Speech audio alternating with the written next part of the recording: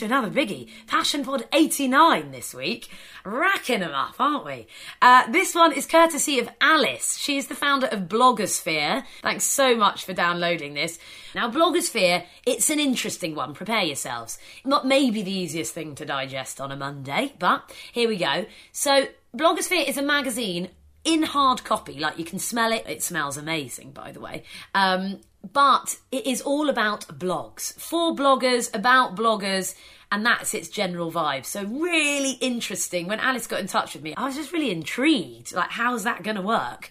So hopefully you're going to get a little bit more of an idea as I chat to Alice. You're listening to Passion Pod number 89 with Alice Audley of Blogosphere Magazine. Right, Alice, let's start at the beginning. Blogosphere. I've got this amazing chunky what's it in my hand. Yes, you do. Talk me through it. Well, if I landed from another planet, how do you describe what you do?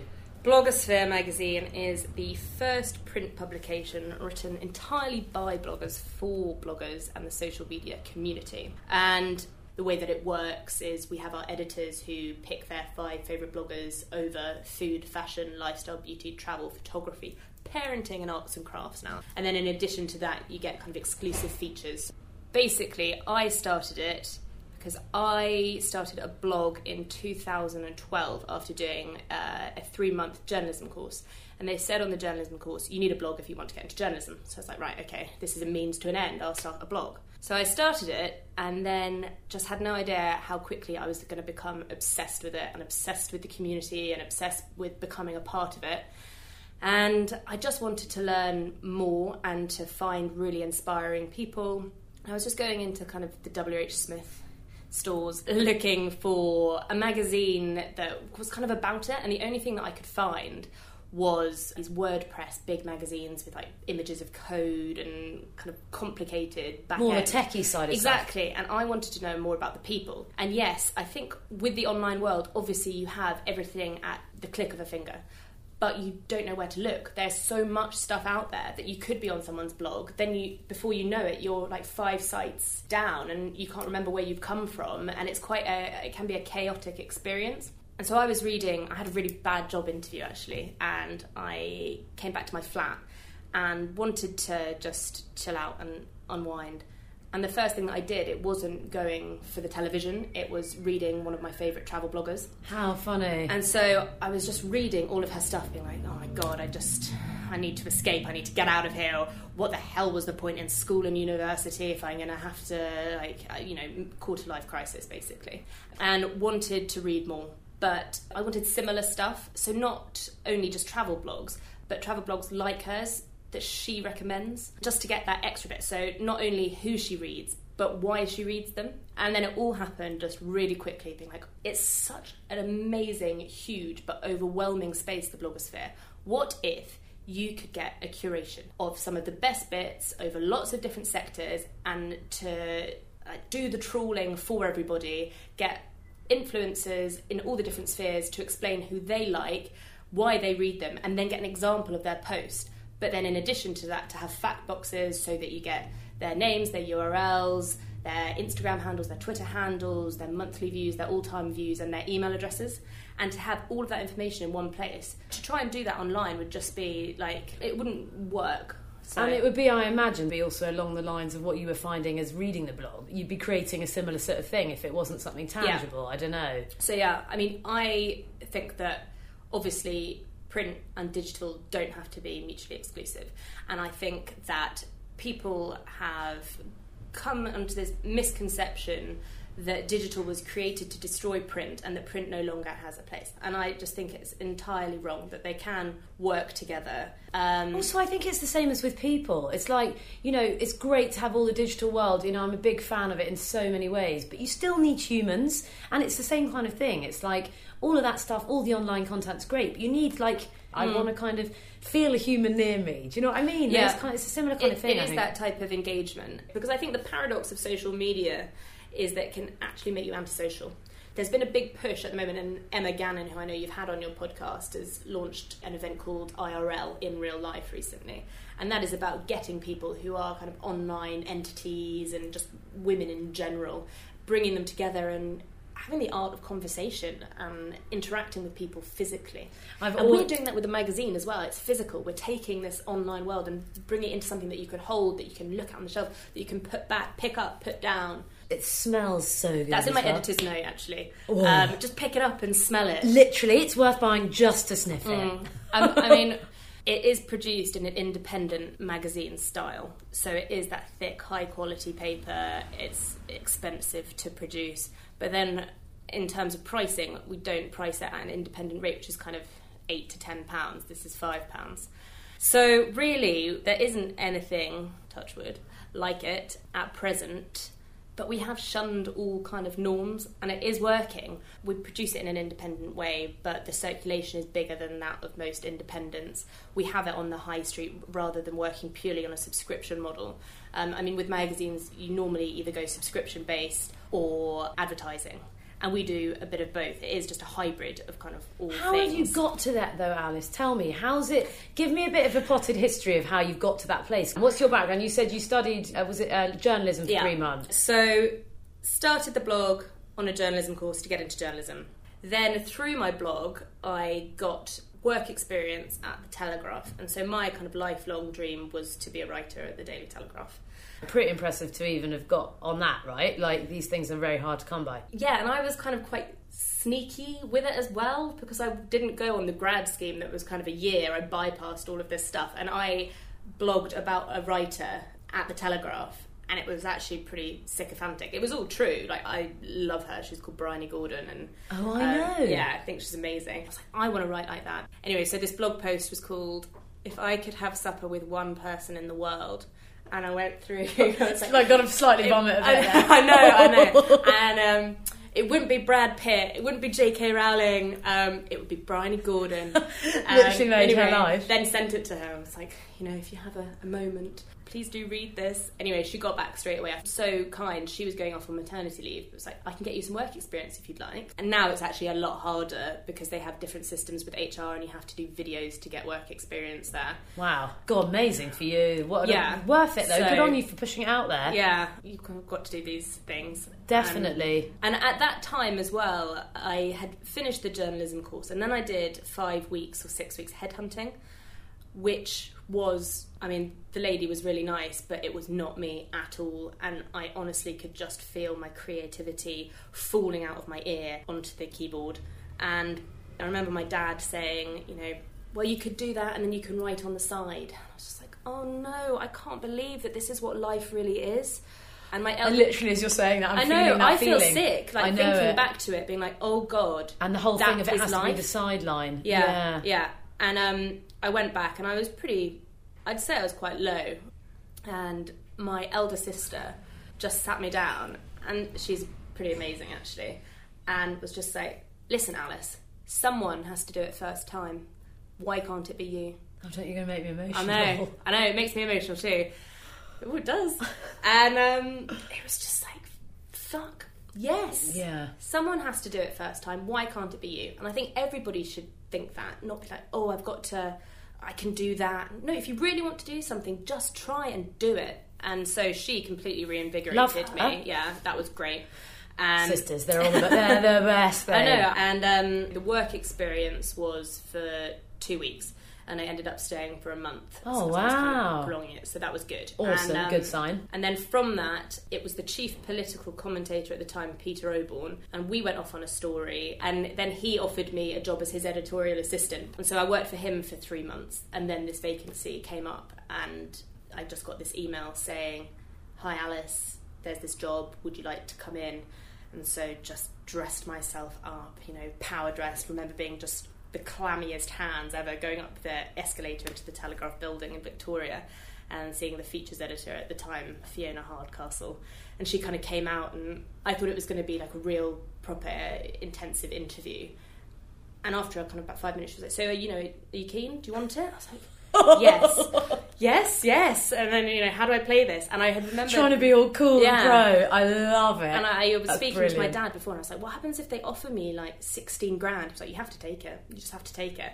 And so when they were talking about the salary, and it was like, so it's 20... I was like, oh my God, this is I've kind of got the job that I want. And the salary is pretty You good. must literally, that is an amazing feeling. It was an amazing feeling. And I love that it can be done. Yeah. This is the thing, is that, yes, things are changing all the time, we're talking about different ways, but that is so inspiring. People are saying, journalism, you're not going to be able to get anything. That in itself is pretty awesome. Then you go on and launch a bloody magazine. I mean, this is great. Yeah, it was great. And walking in for that kind of first bit and seeing the Telegraph logo, it was a real yes. Pat the old back. Well done, damn I've right, made lady. it. Damn And right. then your goals change. I learned so much at the Telegraph in terms of editing and writing, deadlines, working under pressure. And valuable. And also is the balance between print and digital. And there's a problem with giving away content online and then charging people for it in print. And I think the shiny lights of BuzzFeed and stuff like that and clickbait kind of transcended to what we kind of should be doing. And I just thought, no. And even though I was a kind of younger person in there and obviously not in the high ranks or anything, you have to think about who you are and what your brand is. And the Telegraph writing clickbait stories about three-breasted women, even though in the short term, yes, you will get all of those hits, in the long term you've alienated your audience. It's your reputation, isn't it? It's like what your brand is, I guess, isn't it? You can see why people get caught up in it. It's like this thing that everyone's trying to get caught up in, and it's great because there's a real place for that in some, but I absolutely hear you. I guess it's people struggling to try and keep themselves in inverted current, you know? I guess that ties in with all of that side of stuff. But is that kind of the thing that then sort of got your mind, thinking about all of this stuff, because how they sit together? We won't have anyone in the magazine who isn't a blogger. And our cover stars have to be people who have made it and are really successful through the medium of social media. So now that the magazine is more widespread, yes, we do get PRs who are saying, we have this celebrity that we'd love to pitch for your cover. They have a blog. Well, no, they're not famous through their blog. They're famous through, say, reality TV and have a blog on the side, and that doesn't fit in with our brand or our message or what we're about. And when you are a younger publication, you really need to stick to your values about what you are, who you are, what you're about, so that you can get that strong brand message and people know that when they come to you, what they will get. How did that develop for you then, Sweet? How did you get to what those are for Blogosphere? You were at the Telegraph, things were going really well. Talk us through that last sort of chapter. So Blogosphere launched in October 2013, and it was originally going to be a bi-monthly publication, so every other month. Were you still working at the Telegraph at the time? Yeah, I was. But when my contract allowed me to do it, that's when I started Blogosphere. And you were creating it all yourself? So there was me, a friend who did the website, another friend who was helping put it together with the first issue, and then we had a designer who we found through a website and still works on the magazine today. Oh, awesome. And launched it, and its reception was really good. At that time it was an 80-page magazine, so that was with Estée Lalonde, Essie Button, who I'm really thankful to her as well for agreeing to be on the cover of a new title, and to all the editors as well. I just emailed them cold, and when you don't have anything to show them, it's just the idea that so many people came on board with that, which was great. So encouraging for you at that stage. And they were as big. Well. They were big, influential people as well, and without them, it wouldn't have been able to start. So then the second one, we had Liberty London Girl, who is one of kind of the pioneers of the blogging industry. She started her blog, I think, in 2006. And for her to agree to be on the cover for issue 2, it was really a pinch me moment, being like, God, this is really kind of gaining momentum, this is fantastic. Then issue 3, we had Fleur de Force. And at that point, I think people wanted it to move really fast, and then when you are a young, exciting, but clean brand, people want to jump on board. And I was very strict because I had money coming from another avenue, so I didn't need to jeopardise the authenticity of the title. And there was a man who was like, we want to, use Blogosphere and to do our events under the Blogosphere name, and we can do this and that. And you just have to trust your gut sometimes. And there was something just not quite that I didn't feel right about, so I just said no. And it's very hard that when it's kind of you and how do you think you had that? Did you just have a really strong feeling about it all? I think that I was in a privileged position that I did have money coming in from elsewhere. And I think that when people throw big numbers at you early on, you can be very drawn towards it. And before you know it, you've been burned. And it's a hard one, though. Yeah, it's a hard one. Yeah, it is it? definitely hard. And I think with magazine publishing is definitely in a minority as a kind of industry that you can start and maintain, because you can build it up slowly, and it's not, I need to create an app and need tens of thousands of pounds. It can be sort of self-cyclical almost. Yeah. Self-funding. Exactly. Yeah, I can see that. And in terms of investment, they're very few and far between industries where you don't have to take it at all. And it's about taking it at the right time when it's in a position that you'll get the right value and input. No, and I think that there probably will be a time next year where we do need to do that to take it to the next level. Because as a business model as well within publishing, independent magazines are doing really well. But there is this model, and we're a quarterly publication now, so we come out on March 15th, June 15th, September 15th, December 15th. And you can't just have the magazine now. If you look at what people are doing, you do have to have a digital side. But as I spoke about earlier with the kind of discrepancy between content online and what you kind of give away, with Blogosphere, we won't put the content in the magazine in the written form online. You have to think about something different. You need a digital offering that you can't get in print. So, and then there was a bit of a break because I was just killing myself working. There was one point where I was trying to do advertising, and the only people that were awake were in Australia because I had to do it at 3 o'clock in the morning. No. So I was on the phone at 3 to Australia being like, you definitely need to advertise in this magazine. Proofreading into the early hours of the morning after doing a whole day proofreading at the Telegraph. So my eyes kind of just bleeding, I couldn't even really see.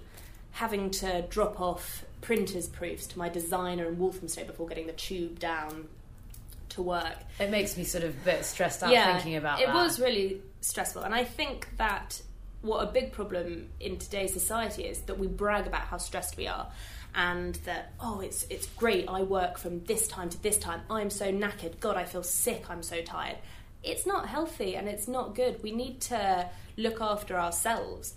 And now, the 2 people that work for me, the hours are 10 until 6 because I, myself, do not want to be travelling on the Northern Line during rush hour because it starts your day really stressed. I totally agree. It's like how we think that that's an okay way to start a day as a human. Yeah. But it's also accepted. It is accepted and it's bad.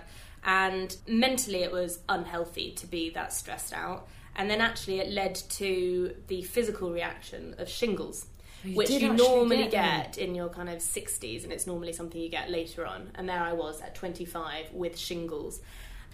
And I'm cross with myself that it actually took a physical reaction for me to realise that I was super, super stressed.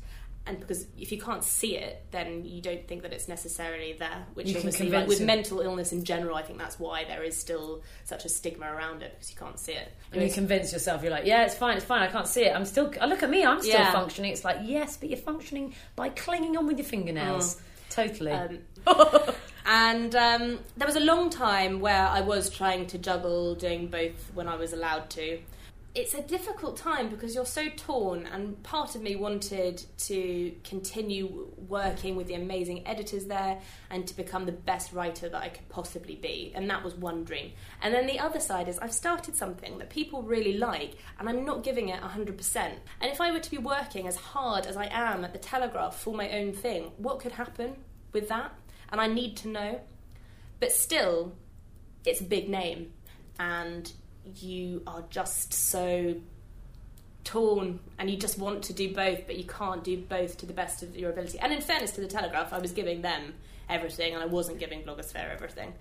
And then I went on a detox retreat for 10 days for a story. I feel like this is a clincher. It is. It is. Even the tone in there. And then I went to the detox retreat near Milan.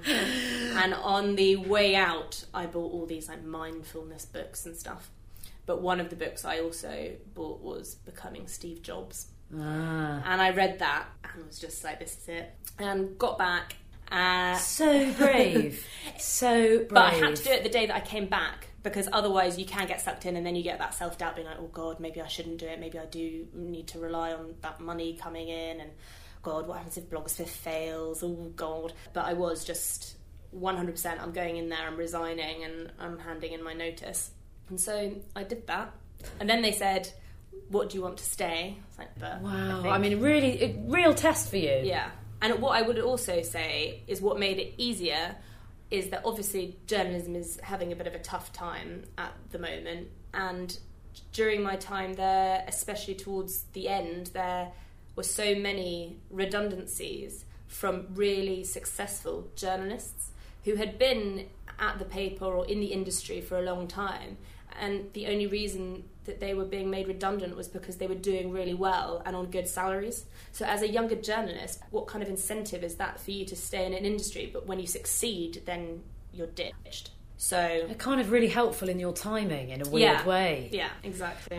I resigned from the Telegraph last June, and then I was freelancing a bit for the Telegraph too. You've always got that up your sleeve, I guess, haven't you? But then it just felt like I'd left to pursue the magazine full time, but I had become a full-time freelancer, and that was completely like the opposite of what I wanted to do. And I kept finding myself saying yes to everything that the Telegraph asked, because I still kind of felt indebted to them, I guess. And you want to keep your link in there, don't you? When you go freelance, when you leave somewhere big, I know that totally. Yeah. You're like, I want to cut the tie, but just keep that little finger in there just a little bit. It's natural, totally natural, I think. And I had such a huge respect as well for my editor there, and she was the one that was commissioning me. And I think she was doing it as well, not only because she kind of wanted the pieces, but as a gesture of goodwill towards me. And then it was in October, I was like, look, I'm not going to write any more freelance pieces, I'm just doing this now. And issue 7 came out then, and we had a big launch party for it. And then it was this year, actually, so only really in January, that I consider myself to have been doing Blogosphere full time. And again, it was after a chat with my elder sister, and she was like, we need to rent your elder sister out. No, I swear. She was like, Alice, you said you're going to do it, you just need to get some people to help you, because you can't put out a magazine to the best of its quality when it's just you. Humans are amazing, but one little person and a magazine that thick, babes. I mean, talk me through that. So, and that's a real shift then, isn't it, in terms of thinking of yourself as more than just you, really, and actually a team and things like that. And so in January, put out a job spec, and I was amazed at how many people applied for it. Of all different ages, and how awesome. Yeah, it was great. Again, another real sort of encouraging thing for you. Yeah. And then we whittled it down and did 5 interviews. God, even that must have been an excitement. It's like, it was exciting. God, look at me, like, interviewing people. I know. And I think at the end of all of them, I was like, have I done an okay job? Like, do you think that was, was that okay? Was that professional enough? That would make me want to join straight away. I'd be like, yeah, I like her. And so she started probably about 3 weeks ago now, maybe a month ago, so pretty new, but it feels like she's been around for ages, and she's kind of whipping me into shape as well. That's a great thing, isn't it? And coming up with good ideas as well, and having a sounding board, because what I would say before, doing something entrepreneurial on your own, the roller coaster of emotion, you go from being really excited to feeling really overwhelmed, and then feeling really despondent. And it's just this, like, going round and round, and it just ends up making me feel a bit sick. And then the second person, who actually only started on Monday, has been involved in Blogosphere since its inception. And she is our social media editor. Alice, tell me, what do you think? We've covered a few of them, but what do you reckon have been the biggest challenges setting up Blogosphere? Leaving a renowned brand, and was my dream job. So I got my dream job and then I left it, which is a bit kind of crazy. Another challenge that faces entrepreneurs is that, this is quite depressing, but deep down a lot of people want you to fail. And even friends want you to fail. Even if they're saying, oh, it's so great, well done, how's it going? Deep down, they want you to fail. Not necessarily in a really spiteful way, because it proves to them that they've made the right decision by staying in that 9 to 5. Do you know what? No one's ever said that. It's quite disconcerting. Yeah. What a great thing to raise. It's really, really good. And then I would say another challenge is advice. Because people say when you start something, just, you know, you need to speak to as many people as possible. And yeah, I think that is key, but you need to listen to your own voice as well. So yes, do talk to those people, but remember what you want as well. What advice do you wish you'd been given? Trusting your feelings and the knowledge of what's right. I knew for a while that I needed to leave the Telegraph, but I didn't do it, and I didn't trust myself. But then you can't live in retrospectively. It is good if you want to be an entrepreneur and you want to start something, having experience before it is key. And being the bottom of somewhere as well is very balancing when you're then moving to being the boss of somewhere else, to just how to engage with people, how to manage people, knowing what it's like to be on the other side. And it validates you for other people, but more importantly, it validates you for yourself. So when people are like, you're the editor of a magazine, you know, why are you the editor of a magazine? Well, actually, I've had 3 years of experience working at a national newspaper. I know how a good story works. I know what to look for. I know where the pitfalls are. And we just have to remind ourselves these things. Yeah, you do have to remind yourself, and because self-doubt is a real killer. And if you're in the wrong headspace, then you're not going to do the right work. You're not going to meet the right people, and it's basically all a bit shit. It's like you might as well not bother. You might as well not bother. You've got to bring yourself up. Yeah, but it is. It's the same thing whether it's any of this stuff. It's all within you, isn't it? So that's why you've got to tie into putting yourself first and keeping yourself in that headspace. I do come from an entrepreneurial family as well. In fact, all of my siblings work for themselves. So your parents are doing something right. That's so great. Yeah, which is nice because we are all so close and really do support each other. And that's what I'd say about success as well. Because I think often people, when you do go and you do your entrepreneurial thing, everyone's interested in money and how much is that going to be worth, and money equates to success. I disagree, and I think that success is subjective. And for me, success is the journey into making this magazine bigger and better and more useful for its readers. That's why you're going to be great. I hope so. But the difference is recognising that success can be measured in a lot of different ways. Yeah. I think that's and for me, it's line. not actually measured in money. Yeah. Some it is, some isn't. I think that's the thing. But just knowing that there's the option. It's not for everyone. None of this stuff is. But knowing you've got options, I think, is the big difference. Definitely. Big difference. And working out what you feel enthusiastic about. Yeah, that's the hard bit. Yeah. Well, not. You know what it is. It's like how you shoehorn it in sometimes. I've always been quite lucky because I have known from a very young age that words was my thing. And I would be writing stories from the age of 5, writing plays, just constantly writing or reading. And those are the two things that make time pass really quickly for me. And I think for other people, they didn't know exactly what they wanted to do. And you can feel quite lost. But you just have to work out, in that case, where you want to be and work back from it. There's no right track. I think my journey into the Telegraph kind of showed that.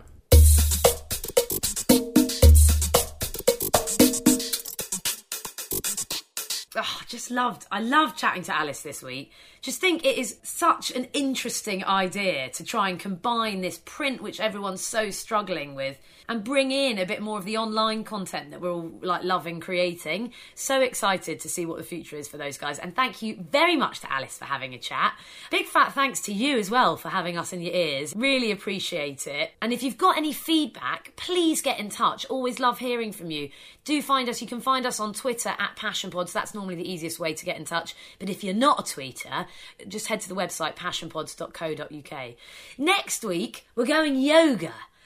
Really, really excited about chatting to this lady. I'm actually lucky enough to know from experience that she is an awesome teacher. But what really fascinates me about her and why I can't wait to share her story is that she actually was started off in the creative world and then has moved to becoming a yoga teacher. So it's not really like she was trying to escape a job that was like totally different. The worlds are kind of similar in the sense that they're both creative.